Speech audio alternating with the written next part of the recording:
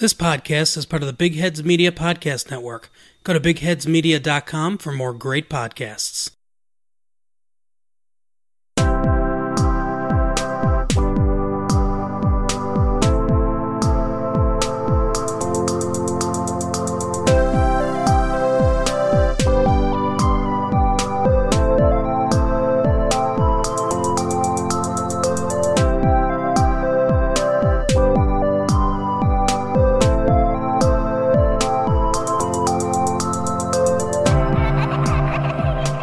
You are listening to In a City Like Yours, a semi-monthly podcast featuring interesting people with interesting life stories. This podcast may contain language and/or subject matter not suitable for all audiences. Listener discretion is advised. I'm your host, Michael G. Moore. Please visit our website at inacitylikeyours.com. That's INACITYLIKEYOURS.com for links to our social media, all popular podcast platforms, and links of interest pertaining to all episodes. On this episode, I speak with Jennifer and Brian. First, Jennifer tells of her early childhood and experiencing abandonment from her mother. We also get to hear of her film career and what she has going on today. Then, after the break, we hear from Brian, who is an accomplished musician with several major CD releases and performances under his belt. Later in his career, he decides acting is where he finds the most enjoyment. He has been focused on his film career ever since. Here are Jennifer and Brian's stories.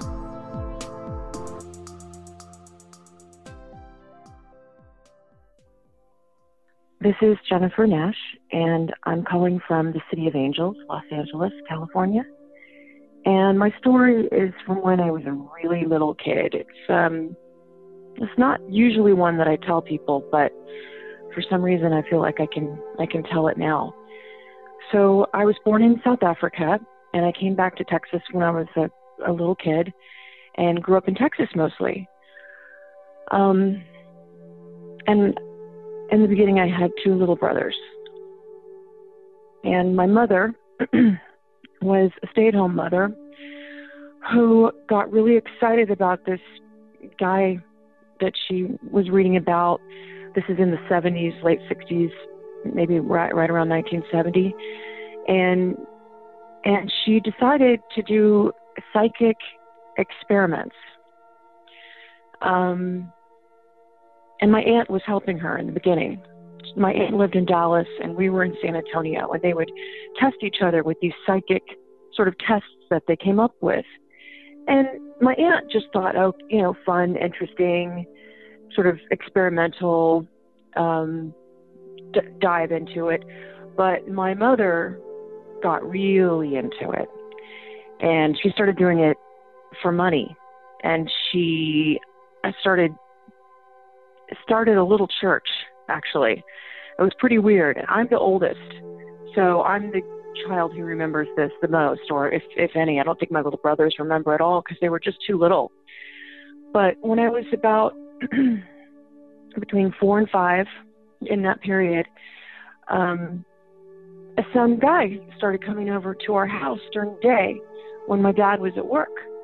My dad was in PR, and he was kind of famous in San Antonio. He hung around with his first cousin, who was a very famous jazz musician, and they drove around in this really cool old MG, beautiful car, and went to the jazz club all the time at night, and of course took my mother sometimes.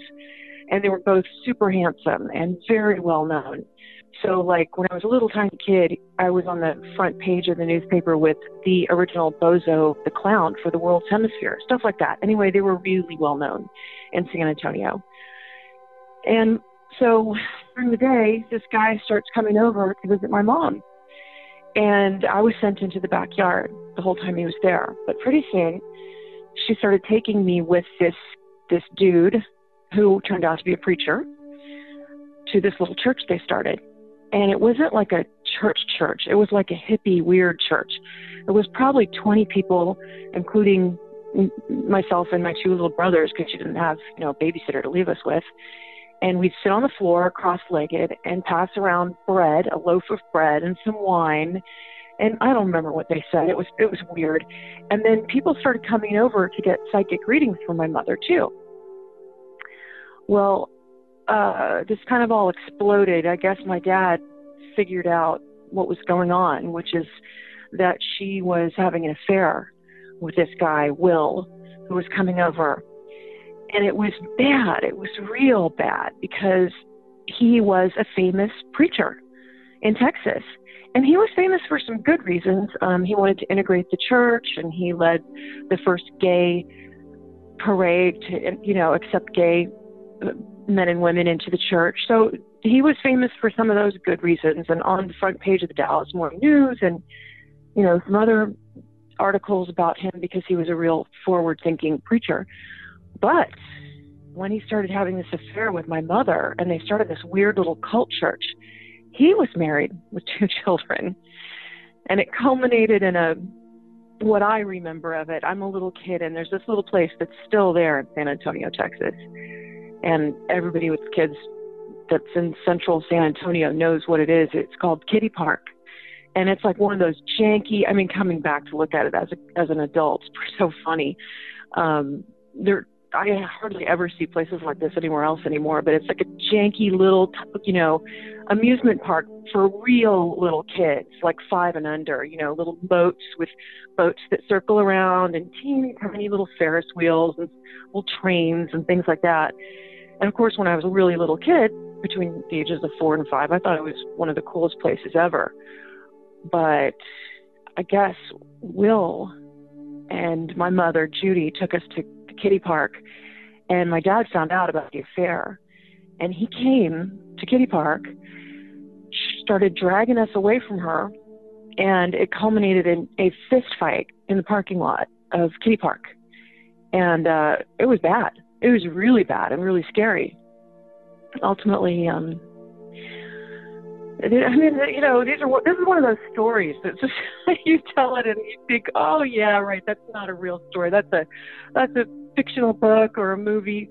And I've just started to write it down as memoir because it gets crazier and crazier. But what happened was my mother moved in with Will and his wife and kids. And that got splashed all over the front pages of the San Antonio newspapers. And it was totally humiliating for my father. And she wanted to run away with Will to Mexico. And my dad said, well, you're not taking my kids with that guy to Mexico. So my wonderful grandmother came down to San Antonio. And I laughed, but as you can imagine, this is the source of a lot of pain for me. She came down to San Antonio to help out, and she had a decent amount of money, upper middle class, with a dress store that she owned. She had a business.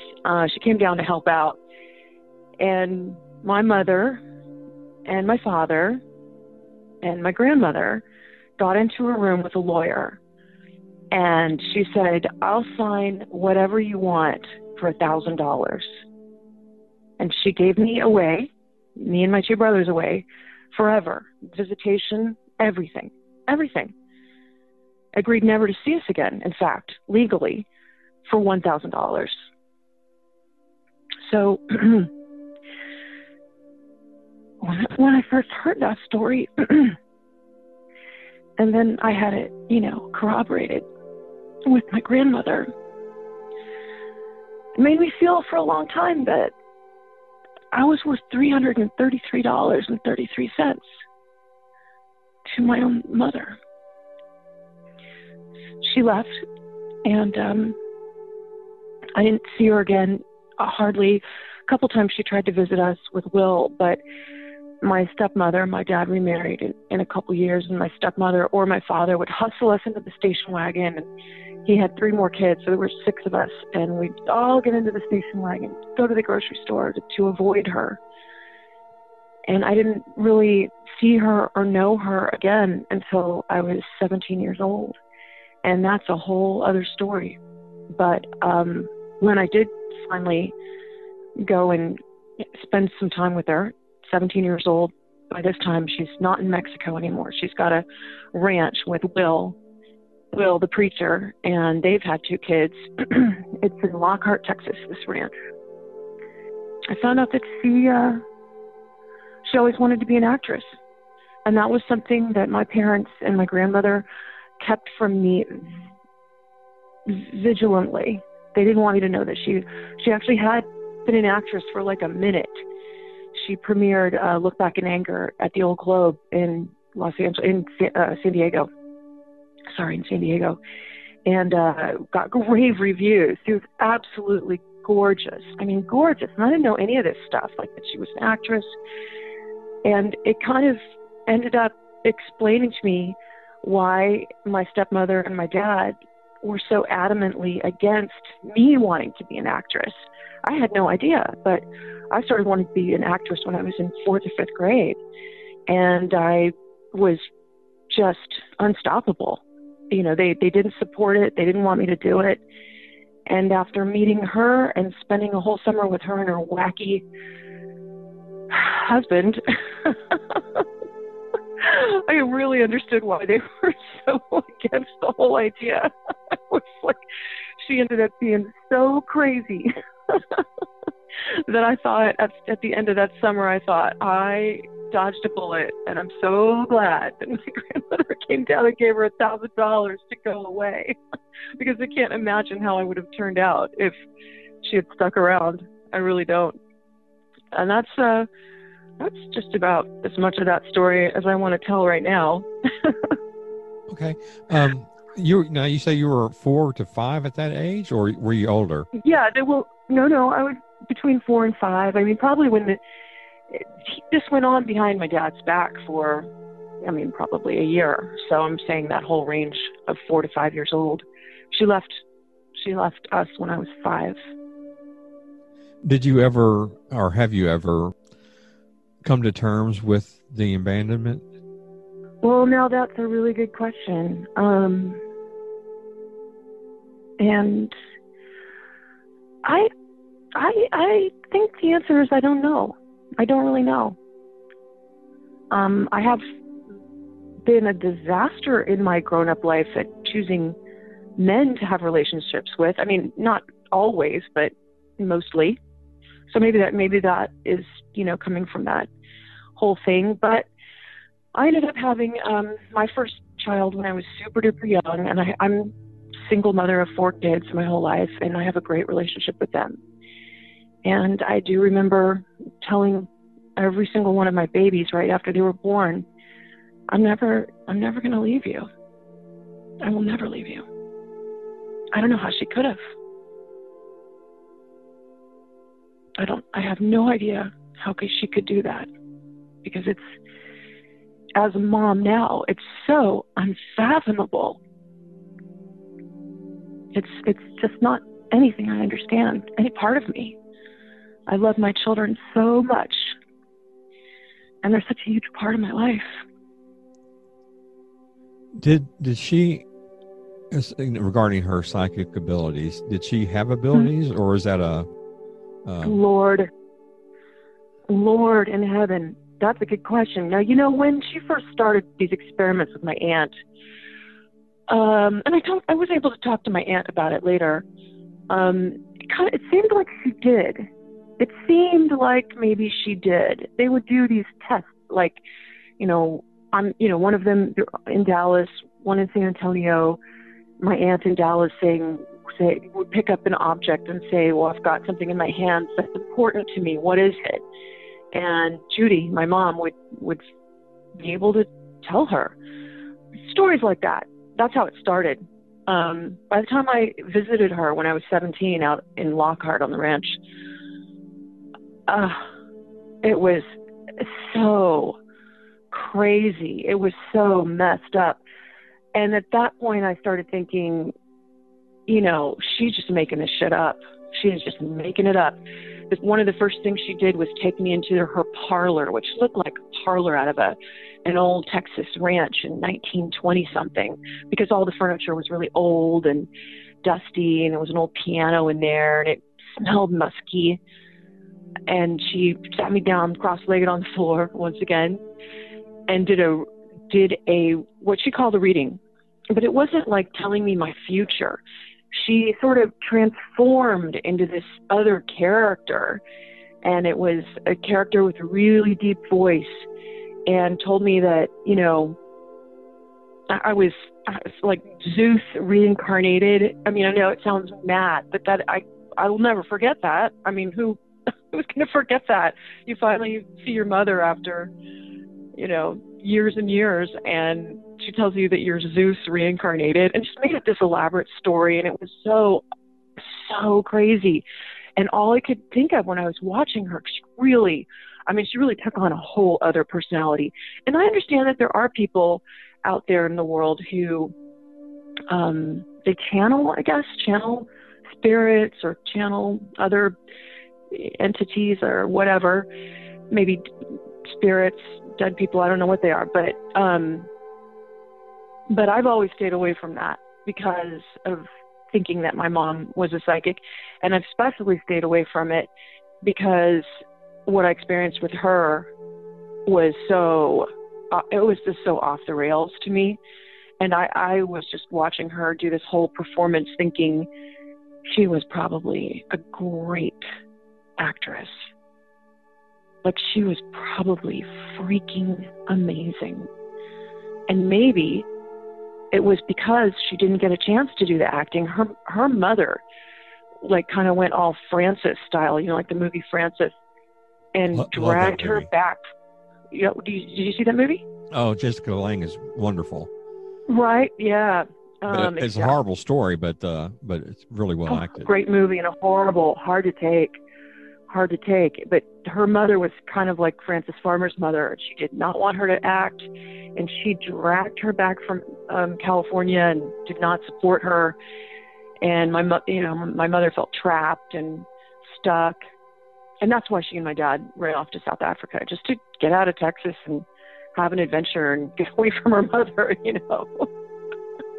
But I thought during this time, maybe if she'd been allowed to be that actress, that after seeing her go into these performances where she's channeling some, you know, crazy spirit, I just thought, gosh, darn it.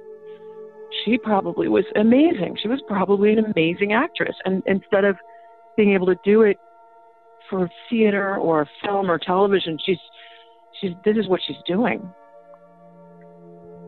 Well, speaking of amazing actress, let's talk about you and your career. Now, when did you start in acting? Was it something that you did in high school and in college, or if you went to college? Yeah. I didn't go to college. I actually went to acting school in London. I went to conservatory, darling. But no, I started before that.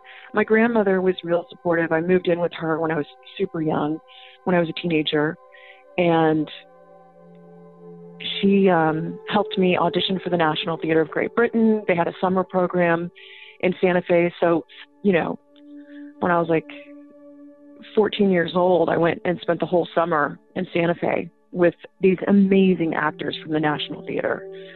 And it was just, boy, if I thought I wanted to be an actress before that, I was just, there's no stopping me after. And it was just incredible. And then from there, I went to Interlochen Arts Academy, which is a boarding school for the fine arts. And they had an excellent acting program. My grandmother was so kind. She said, you know, she had seen me in a couple of plays before that. And she even helped me get an agent in Dallas. And so I did a little bit of modeling and, you know, commercials and stuff like that when I was a teenager. And she said, if you find a boarding school with a great acting program, I'll send you. So I researched it and I found it and I went. And then from there, I went to the London Academy of Music and Dramatic Art, and then never looked back. Just been an actress until recently. What was your first big role? Well, my first big role was arguably, I got a Broadway show when I was still at Lambda, and I was moved, you know, the show paid for me to move to New York with my 1-year-old baby at the time, my son. And that was a huge role, but unfortunately the writers, and we rehearsed right next to Starlight Express, and it was amazing. I was singing and dancing. I wasn't expecting to do that. I was really considering myself a straight actress, far more than a musical theater actress. But I got to do it with this incredible cast of Alvin Ailey dancers, and I was the star of the show, so that was huge. But then the writer's strike happened, and one of their backers fell out, and the show closed in previews, so it never went anywhere. But it was still a huge part, and it was really, really fun. You were in Star Trek, the TV series. Which series was it that you were? It was Next Generation. Oh, the best one. Okay, cool. Was it a recurring role? No, unfortunately. I sure wish it had been.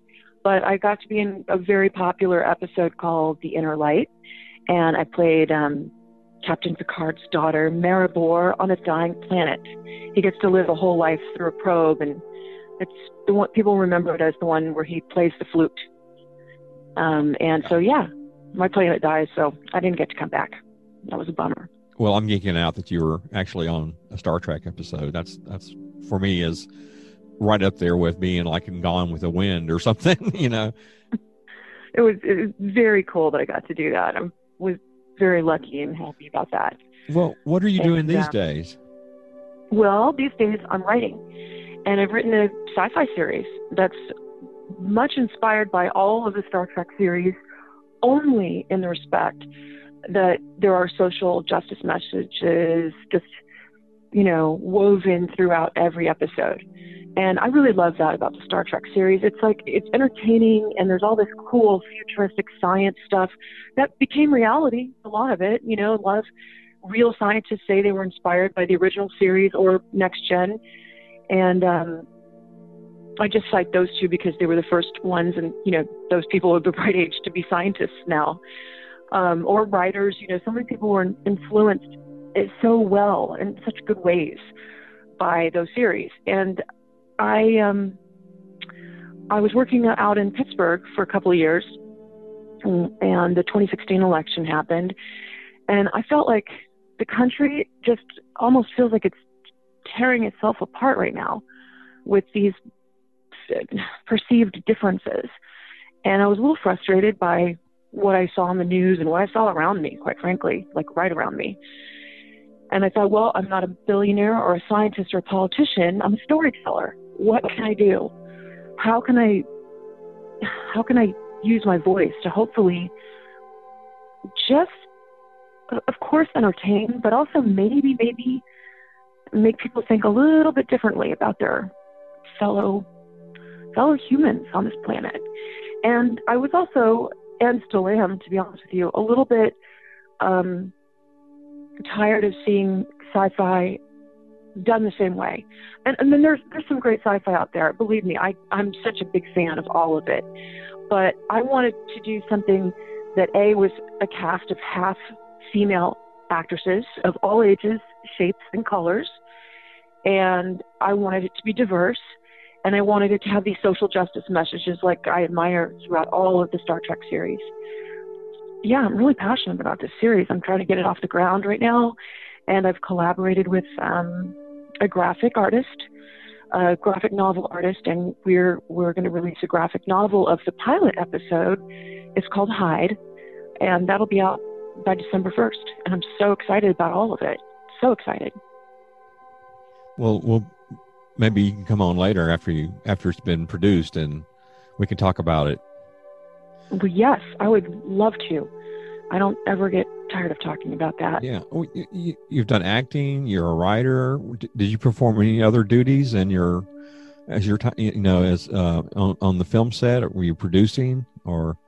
Yeah. No, I've produced some little stuff. I haven't done anything big as a producer or a director. Just little stuff. And, I've taken other film-related jobs. I was doing background casting and some very minimal casting on this series called Mindhunter, the Netflix series. That's why I was in Pittsburgh, was for that job. And then before that, I worked with a boutique casting agency here in Los Angeles and worked on all kinds of things from Nocturnal Animals to Kong Skull Island to shows that you probably have not heard of, like Dance Camp. Teen Wolf, like so many shows with Sandy Alisi. That was really cool, and cast a lot of commercials. And yeah, so I've done a bit of casting and a little bit of producing, but I don't consider myself a producer. And if you know any good producers that want to help me make this series, I think it's going to be huge. Send them my way. Hi, I'm Chris. And I'm also Chris. And together we do a comedy podcast called Cooking with Grief. Each week we dive into 4 surprising facts about anything from science to history to the weird world we live in, making jokes about all of it as we go along. You can find us on iTunes or wherever you listen to your podcasts. And you can also find us on Twitter at Cooking with Grief. No G on cooking. Glitter, apparently, is so unique that it can be effectively used as forensic evidence. The Bank of England's chief economist has urged to start using people's Spotify playlist as a way of measuring the economy. In China, Avengers has been translated as Fulian, or Women's Federation. Not only did the Russians capture the Crimean Peninsula, they also captured some Ukrainian military dolphins. In Pinocchio, the film becomes a real boy. In the original, it ends with a cat and a fox hanging him from a tree. Scientists have wiped a snail's memory. And Slytherin's going, can't we have an extensive series of tunnels sort of wide enough to fit a giant people-killing snake? Where do you fall on the scone debate? Scone, obviously. Oh, I go with scone. So, what have you got to lose? Give us a try. Nothing to lose but your sweet, precious time. Yeah, that's true.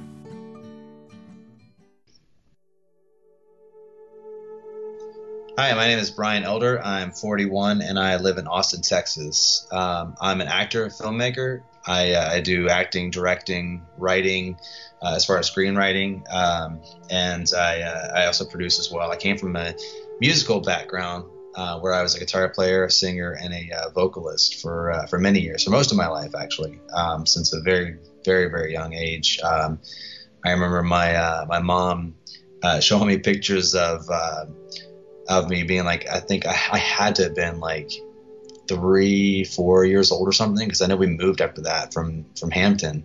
I'm from Virginia originally, but I live in Austin, Texas. And so, but I remember showing pictures at Christmas time. I had Dukes of Hazzard guitar and stuff. So I didn't know how to play, obviously, and I was only 3 or 4 years old, but I had it in my hands. So it was something that was inside of me for a very, very long time, I guess. And I did it most of my life. So some of the things that I know we want to talk about was some events that were life changing. And man, I've thought on this for a little bit. And there's quite a few things that, I mean, I remember falling into the film business. I remember how I got there, and it was that was a big thing for me because I never thought that, like I said, I came from a musical background at a very, very, very young age, and that's all I did. Like I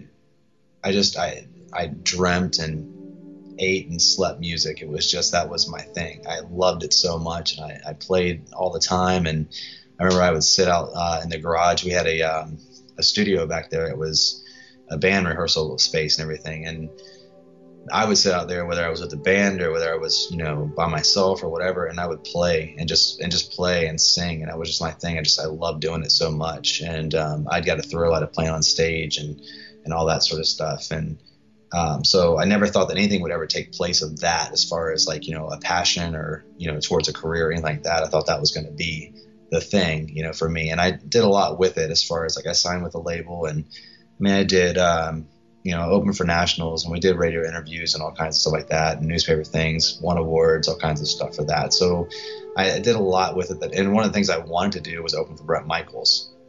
So that was a life-changing thing too. I said from a young age, I was like, I'm going to be on stage with Poison at one point and open for Bret Michaels. And I got to do that. I got to accomplish that goal twice, actually. And so, there's different things with that, but I never thought that anything would take place of that, and then acting did. I remember though, when I first started, it's funny because when I first started playing music, I actually, I was very shy when I was a young kid.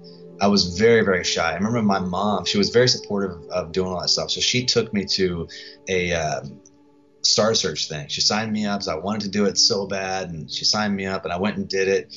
And when I got there, I just froze. I couldn't do anything. I just froze and couldn't do it. I don't even remember if I ever did perform or if I had to leave the room. I mean, I was really young. I had to have been like, I don't know, like 10 years old or something like that. And then I remember in 4th grade, they found out that I sang, and they were asking me to sing in class. And so my teacher was like, yeah, can you sing in class? And so I had to put my head down. In order to sing, I had to put my head down in my arms and sing.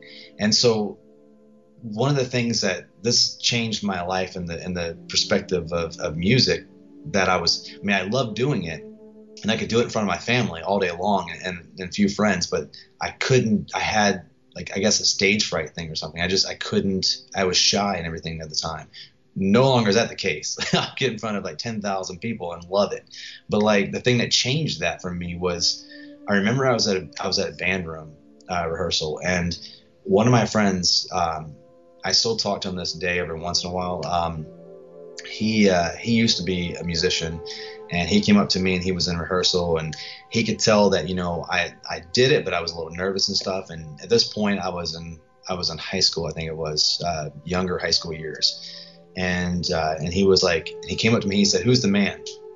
And I was like, "I don't know." And he said, "Who's the man?" I said, I have no idea. He was like, "You are." He's like, "You're the man." He was like, "You have to think that when you get on that stage." He's like, "It's the only way you're gonna get past your stage fright." He's like, "You have to be confident in yourself and think that you're the man." He's like, it's a totally different thing from when you get off the stage. He's like, "But you have to do that. You have to get in that persona."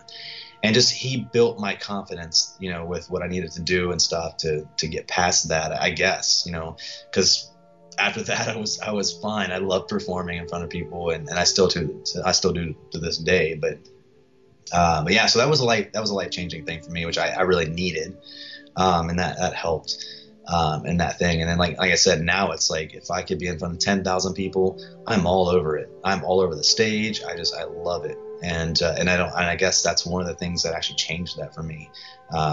He told me how to think as a artist himself. He told me how I had to think when I was on stage, and just, coached me through that. And then when I was going back to getting into the film thing, I remember getting a call one day to be a background in something. And I was from Virginia, so it was like To Have and to Hold or something like that. It was a Jamestown type film, and I had really long hair at the time, so they called me in to be a Jamestown settler, and I agreed. I went and I tried the outfits on, and I thought it was really cool.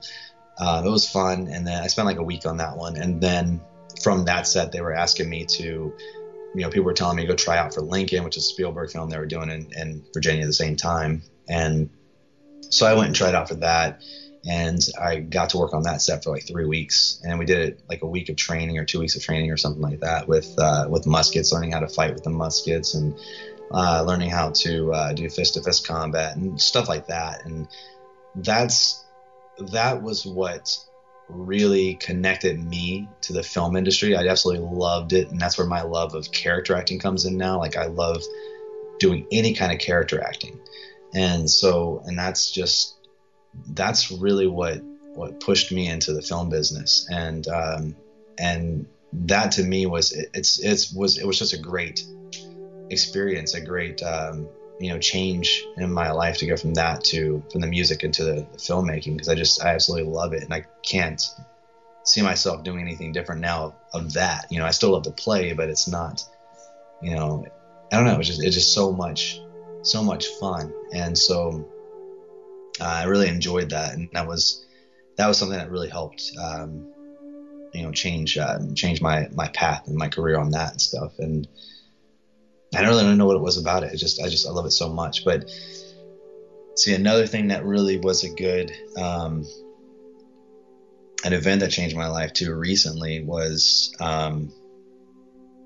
this is something that helped me with filming as well. Is I was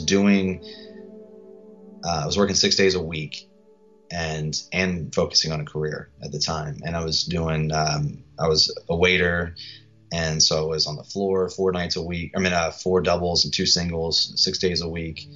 And it was a lot, and it was very tiring. And, anyone that's been a waiter knows it's a lot of hard work. You're on your feet all day long and all that stuff. And then I also pushed the career. So I was definitely burning both ends of the candle. I remember reading this article. I got this email that came through, and I was a waiter at this restaurant for almost 4 years. I had gotten this article that came through. It was from Backstage, and it was talking about how to make your day job into something to push your career or something like that. And I never read those things, but I thought to myself, maybe I should read this one. So I don't know why. I read it. It was talking about how a lot of your artists go into call centers and bartending and serving and all that sort of stuff because they think that it's more flexible for their career. But when in reality, they're saying it's not. They're saying, you got to have something that actually, lets you work less and make more, and things you can, schedule your own time instead of working for other people.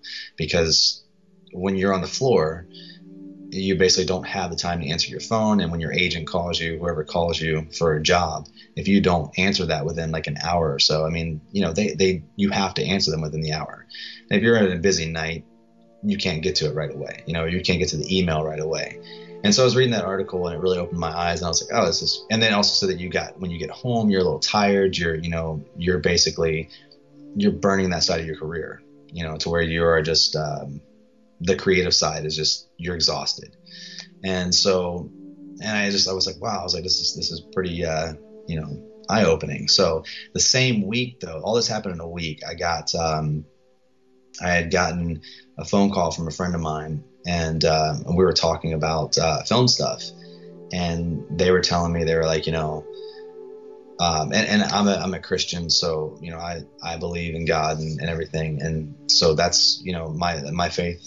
That's my faith, so I know this was like signs being pushed, stuff to me, and so him and I were talking about different things. And I was telling him about he's also in the film business too, and I was telling him about the article I read and all that, and he was like, look, he's like, you got to stop chasing money. He's like, you got to pay your bills. I understand that. He's like, but if you chase your dreams and you stop chasing money, he was like, the money will come. He was like, you got to follow your heart. The money will surely be there. And he was using the faith part of it too. And he was saying, the Bible even says that, God will provide all your needs. And that was like true. I was like, he would start telling me stories about some of the things that he did. He was also, it's funny because he was also one of the CEOs of the label I signed to years and years ago. So we've been friends since like 2005. That's when I had signed to the label, was 2006. He was telling me about that, and he was telling me some stories about what had happened to him in his life, and where he didn't have any money, but it all worked out. He was like, he felt like God had told him, hey, you got to go to California, and he was like, how am I going to get to California? He's like, at the time he's like, he had no money. He was like, how am I going to get to California? And then he was like, but I'll go. He said, you want me to go? And so somebody came up to him like a week later and actually gave him a plane ticket for him and his wife, and was like, here's a plane ticket to LA. And he was like, okay, that's how I'm going. He's like, I don't know how I'm going to live out there, but this is how I'm going to go. And then he said he did some work on his preacher's house, and they sold their house. He did just little minor stuff, and then they brought him $30,000 and said, I don't know why, but God put it on my heart to give you this $30,000. He was like, okay, that's how I'm living in LA now, or whatever. So he was telling me things like that, and he was just like, you got to follow your heart. You got to do this. He said, you got to take that leap of faith. That's what it's all about. You've got to jump if you want to do this. And I was like, true. And then the same week, one of my friends, she cuts my hair all the time. She came over and she was telling me about Uber and all that sort of stuff. And she's like, you got to check that out, just out of the blue and stuff. And I was like, oh my gosh, that's what I was thinking was, all this other stuff to do. And then it's crazy. Like all this happened in a week. And this has been the greatest thing. And this is last October, all this happened to me. And she told me about that. And then I was working for a character acting job as well. So I would dress up as, Spider-Man or Batman or, whoever. We would do birthday parties. We'd do corporate events. It was a company I worked for. We also did Dell Children's Hospital. We visit them every Thursday and would, interact with the children that were sick and everything to get them happy and get their mind off of stuff. And, so it was really cool. I did that. And when I was telling her that I was leaving my job, at the point when I decided to do that, she had told me, she was like, well, I'm gonna pay you $20 more an hour now. And it's not like a thing we do every it's not something we do all the time. So so that helped out. And I was like, really? I was like, that's awesome. So that, and then I got another character directing job. She was like, hey, she's like, I want to hire you for my stuff as well. And so I'd gotten that. I got booked on that as well. And so that was a constant thing too. And then another friend of mine I reached out to who did film stuff. And I was asking her, I was like, hey, if you got anything on set that I can do, I was like, I've been a PA, I've been an AD, I can AC, I know my way around set, and she's worked with me before. And so she was like, yeah, absolutely, I'll recommend you. And so at the time I was still at my job. This whole week that this happened, I was still at my job, and I got a phone call, I got an email.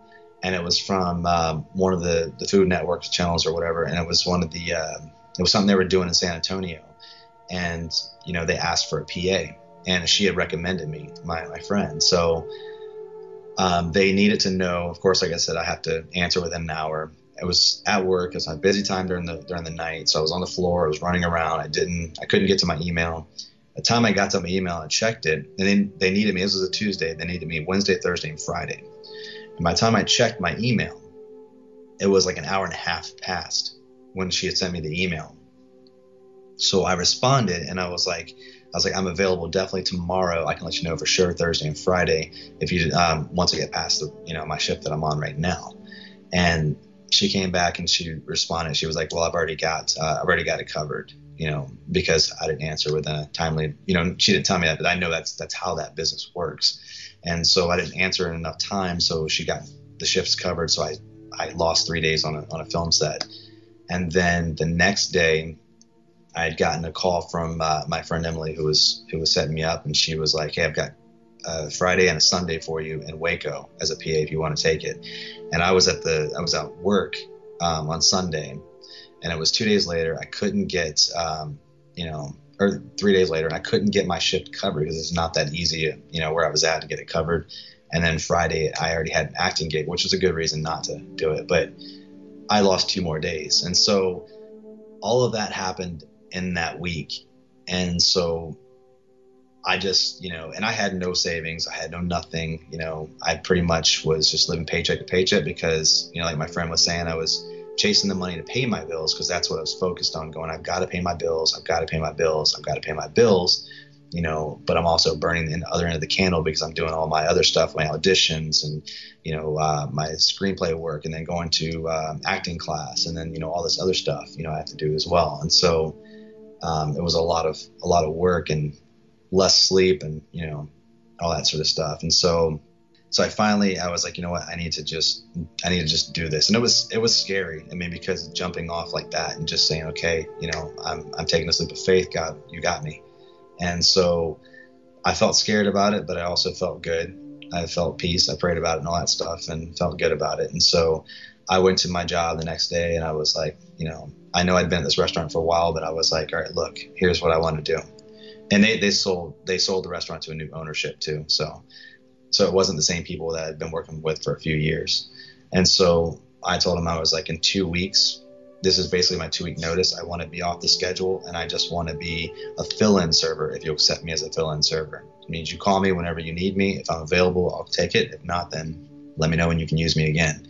I said, if you can't use me as a fill-in server, otherwise, this is my 2-week notice. And so they accepted to use me as a server, as a fill-in server, and I did my 2 weeks and got taken off the schedule from doing 6 days a week. And, when I left, I think I had like $200 to my name, and I didn't know how I was going to do anything, but I was like, I'm going to do it. Because again, I'm completely a man of faith. I believe that God takes care of you and all that sort of stuff. And I know this is my path that he wants me to do, is filming, is acting and filmmaking and stuff. And so I, not only, again, since October, not only have I been freelancing everything, and I've been, paying all my bills, everything's been taken care of. Every month he gives me what I need. He puts the jobs in front of me that I need, and it works. Everything I'm freelancing everything, but between doing the character acting jobs that I'm doing, if I need to drive for Uber, I do that. It's my last thing I do. Whenever they call me in a restaurant, I'm available, I'll do that. And of course I do any acting jobs I get, any filmmaking jobs I get. be a cinematographer for another job, or PA for another one, acting for another one, or whatever. Take all those jobs, and not only have I done that, and he's provided every single thing that I've gotten, as far as food and rent and utilities and everything that I've gotten, but I also have moved since then. I moved in February. At the end of February, I moved from one apartment where I had a roommate, where we split the rent, and so it made my rent cheaper. So not only did I move then, but I moved into a new apartment March 4th, and my rent is $400 more a month because I'm on my own now. And I had to pay double rent between February and March, between the 22nd and the 4th, that my lease ended at the other place on March 4th and started the new one February 22nd, and double utility bills. And I can't tell you how I made that happen. Well, I didn't make that happen because, again, I'm giving God all the glory, but like, that's the kind of thing that I think is amazing. And, and that's, my testimony for that is I've had more time to be able to pursue more things with my filming, more things with my acting. I've been able to just get more things done. I've been able to meet more people. I've been able to just make more things happen. And I'm very thankful for that. And that's been an event in my life where it's just been, take that leap of faith. You gotta have faith, and you gotta, take that jump, and I mean, it's right. It says it in the Bible, I'll provide all your needs. And he certainly has provided everything that I've needed to survive, to live, to pay my bills. And again, I'm paying more money for rent now, and he still has given me the jobs to provide and everything. So that's been my life-changing event recently. I'm Kyle. This is Steven. Together we host a show called Boar Meets World. Tell them what we cover on Boy Meets World. Boy Meets World. But that's not all, is it? No. No, we cover life experiences. Ours. Oh, son of a. Alright, just check out the show, please. We really need it. Okay? We need a win. Just check us out. We talk about the show Boy Meets World. Each episode of our show, we run parallel with an episode of Boy Meets World, where we will examine the show. That's way too much. What happens, our life, how it relates to it, experiences. I can't believe you're still recording. I am recording this. Check it out, guys. You'll get some hilarious stories from me and Steven from our childhood. You'll get a great... I lost it. Let's talk a little bit about your family, your life, your upbringing. If you're married, let's try to get into the personal aspect of who Brian Elder is. Okay. So I come from Virginia, from a small town, Gloucester, Virginia. It's most people don't know where that's at, but it's I always tell people, if you know where Williamsburg is, you know where Richmond is. It's like right in the middle of those two.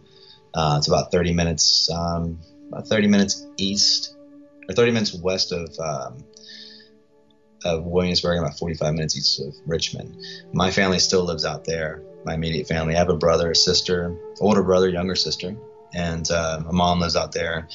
My sister's married. My brother's got a child. My sister has three children, so I have 3 nephews and 1 niece. I try to go out there once, twice a year. I try to go out there and visit, Christmas time, and then one other time usually. I personally have no children, never been married, been engaged once. That's, and that was the one girl that I was with I want to say the least, amount of time, but I was in a relationship for 5 years, never proposed. And then I was in a relationship for a year and a half. And that was another one for a year and 2 years and all that stuff. But the year and a half one, I proposed to her. So I don't know where my mind was on that, but yeah, so besides that, I've never been married, no children. My brother and sister have children though. So I've got, I have nieces, and that's enough for me right now. So I get to visit them, and then, they can take care of them right now. I have a dog, and that's a lot of responsibility there, because I have to make sure I'm home to walk him and everything. And whenever I go out of town, I have to, find somewhere for him if he doesn't go with me. So, but yeah, I grew up in, my parents divorced though when I was younger. They divorced when I was about 7, I want to say, something like that. So yeah, I saw my dad probably for, till I was about 11, maybe, something like that. And then I don't really know what happened or remember why, but I didn't see him after that for like 20 some years. And I recently got acquainted with him probably about 10 years ago or something like that. So, I mean, I looked for him. I mean, a couple times my mom would help me try to find him. I mean, whenever we'd find an address or whatever, I'd go to the address and, you know, I wouldn't, he wouldn't be there anymore. It would be like, you know, someone else living there. Then I remember one day one of my friends had actually found his work number. And I don't know how he found it, but he found his work number, helping me search for him. And I was like, oh man, I had to have been like 29, 30 or something like that at the time. And, you know, so I mean, I searched off and on, you know, from when I was about 16, 17, something like that, till about then. And then so I found him and I called him and we talked, and, you know, we stay in touch now to this day. I've met him a couple times since then. He lives in Chicago, and he's got a wife, and I have 3 stepsisters and stuff. And so I've met them, and we stay in contact and all that sort of stuff. My mom, she actually had a boyfriend after that, and they were together. They never got married, but they were together for they were Commonwealth married because we're in Virginia, and we all lived together after a while, and they were together for like 18 years or something like that. So they were together for a very, very, very long time.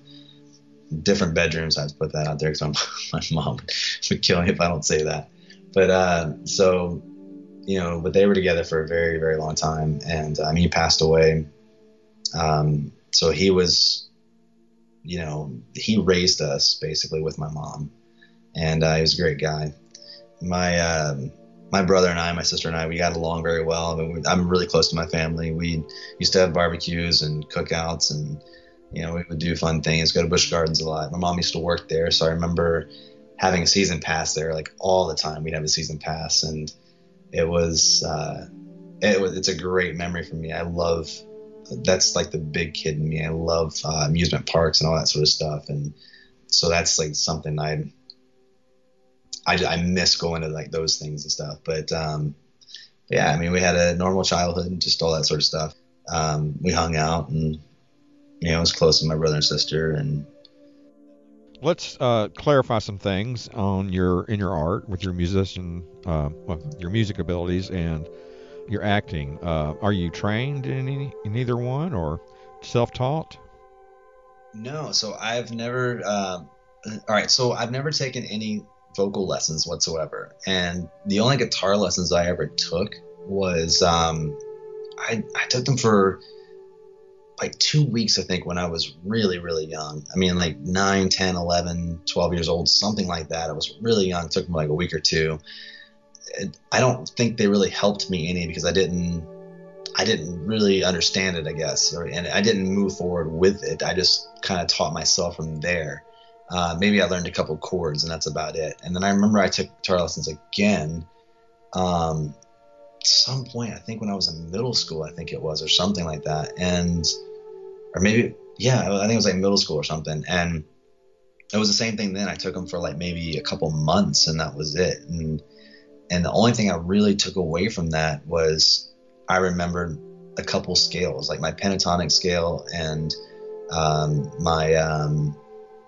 and the part of my major scale, and that's about it. And everything else I learned. I took the rest of the scales and learned them, and to me the scales really were more for lead guitar, and I'm not a lead guitar player. I mean, I can play very minimal leads. I'm mostly a rhythm guitar player, because just to accompany my voice and to be able to write, because I write music. I don't read it, so I don't mean write it that way, but I can pick up the guitar and I can play a riff and throw out a melody over top of it.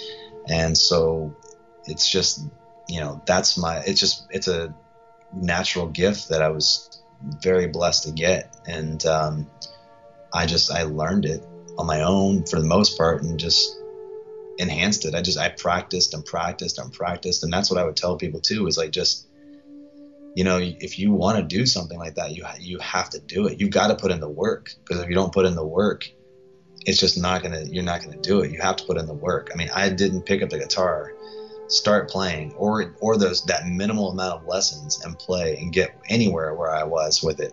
You know, I mean, I remember the first CD I made, and it was like, oh man, if I listen to it now, I'm like, it was awful. But it was very awful. But, you know, they got better as they went on, you know, and I mean, I was in middle school when I did something, and it was horrible. But, you know, I released CDs after that with a label and stuff like that. And, you know, I mean, I'm proud of those. And so it was but it took a lot of work. I mean, I had to practice. And, you know, like I was saying at the beginning of this thing, I mean, I was, you know, if I wasn't out there with the band in the music, you know, the music space, I was out there by myself.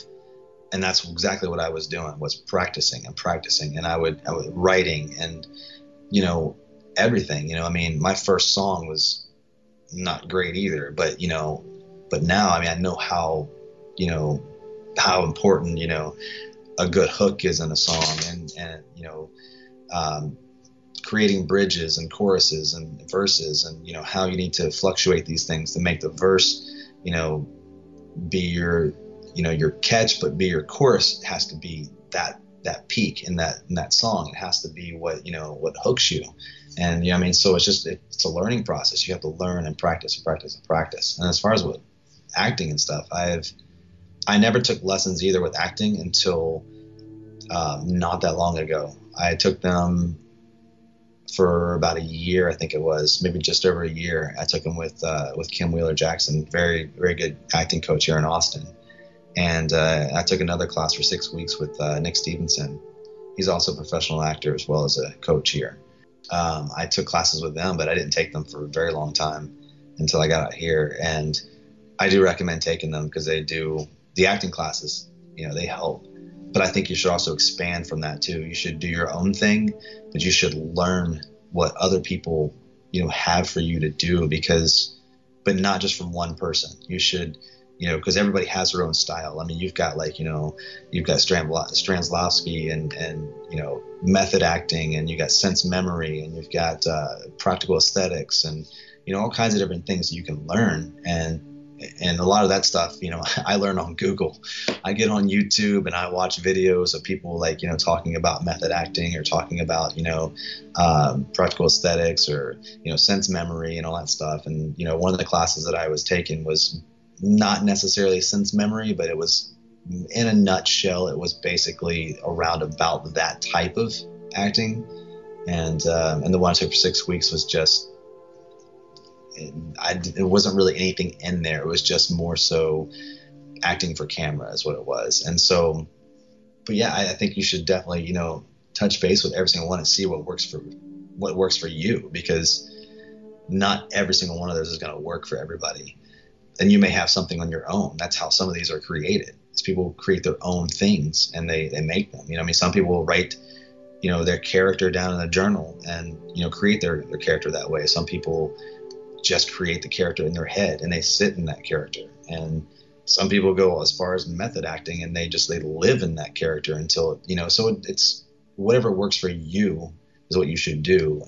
So that's one thing I learned, you know, with his classes is you have to also, you know, do it and do your homework and learn it, but you need to also find out what works for you, I personally think.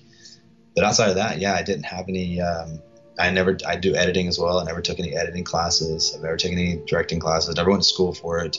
I don't have any classes in screenwriting or songwriting or for theory or for any of that stuff. I mean, I learned it from mostly just, it was just a God-given gift, but also, you know, I learned as much as I could, whether it was just doing it, you know. And that's another thing, like James Cameron said I saw a video on him where he had said something about, you know, if you want to learn how to do this, he's like, you don't have to go to school. He's like, just get out there and get a camera and shoot with your friends.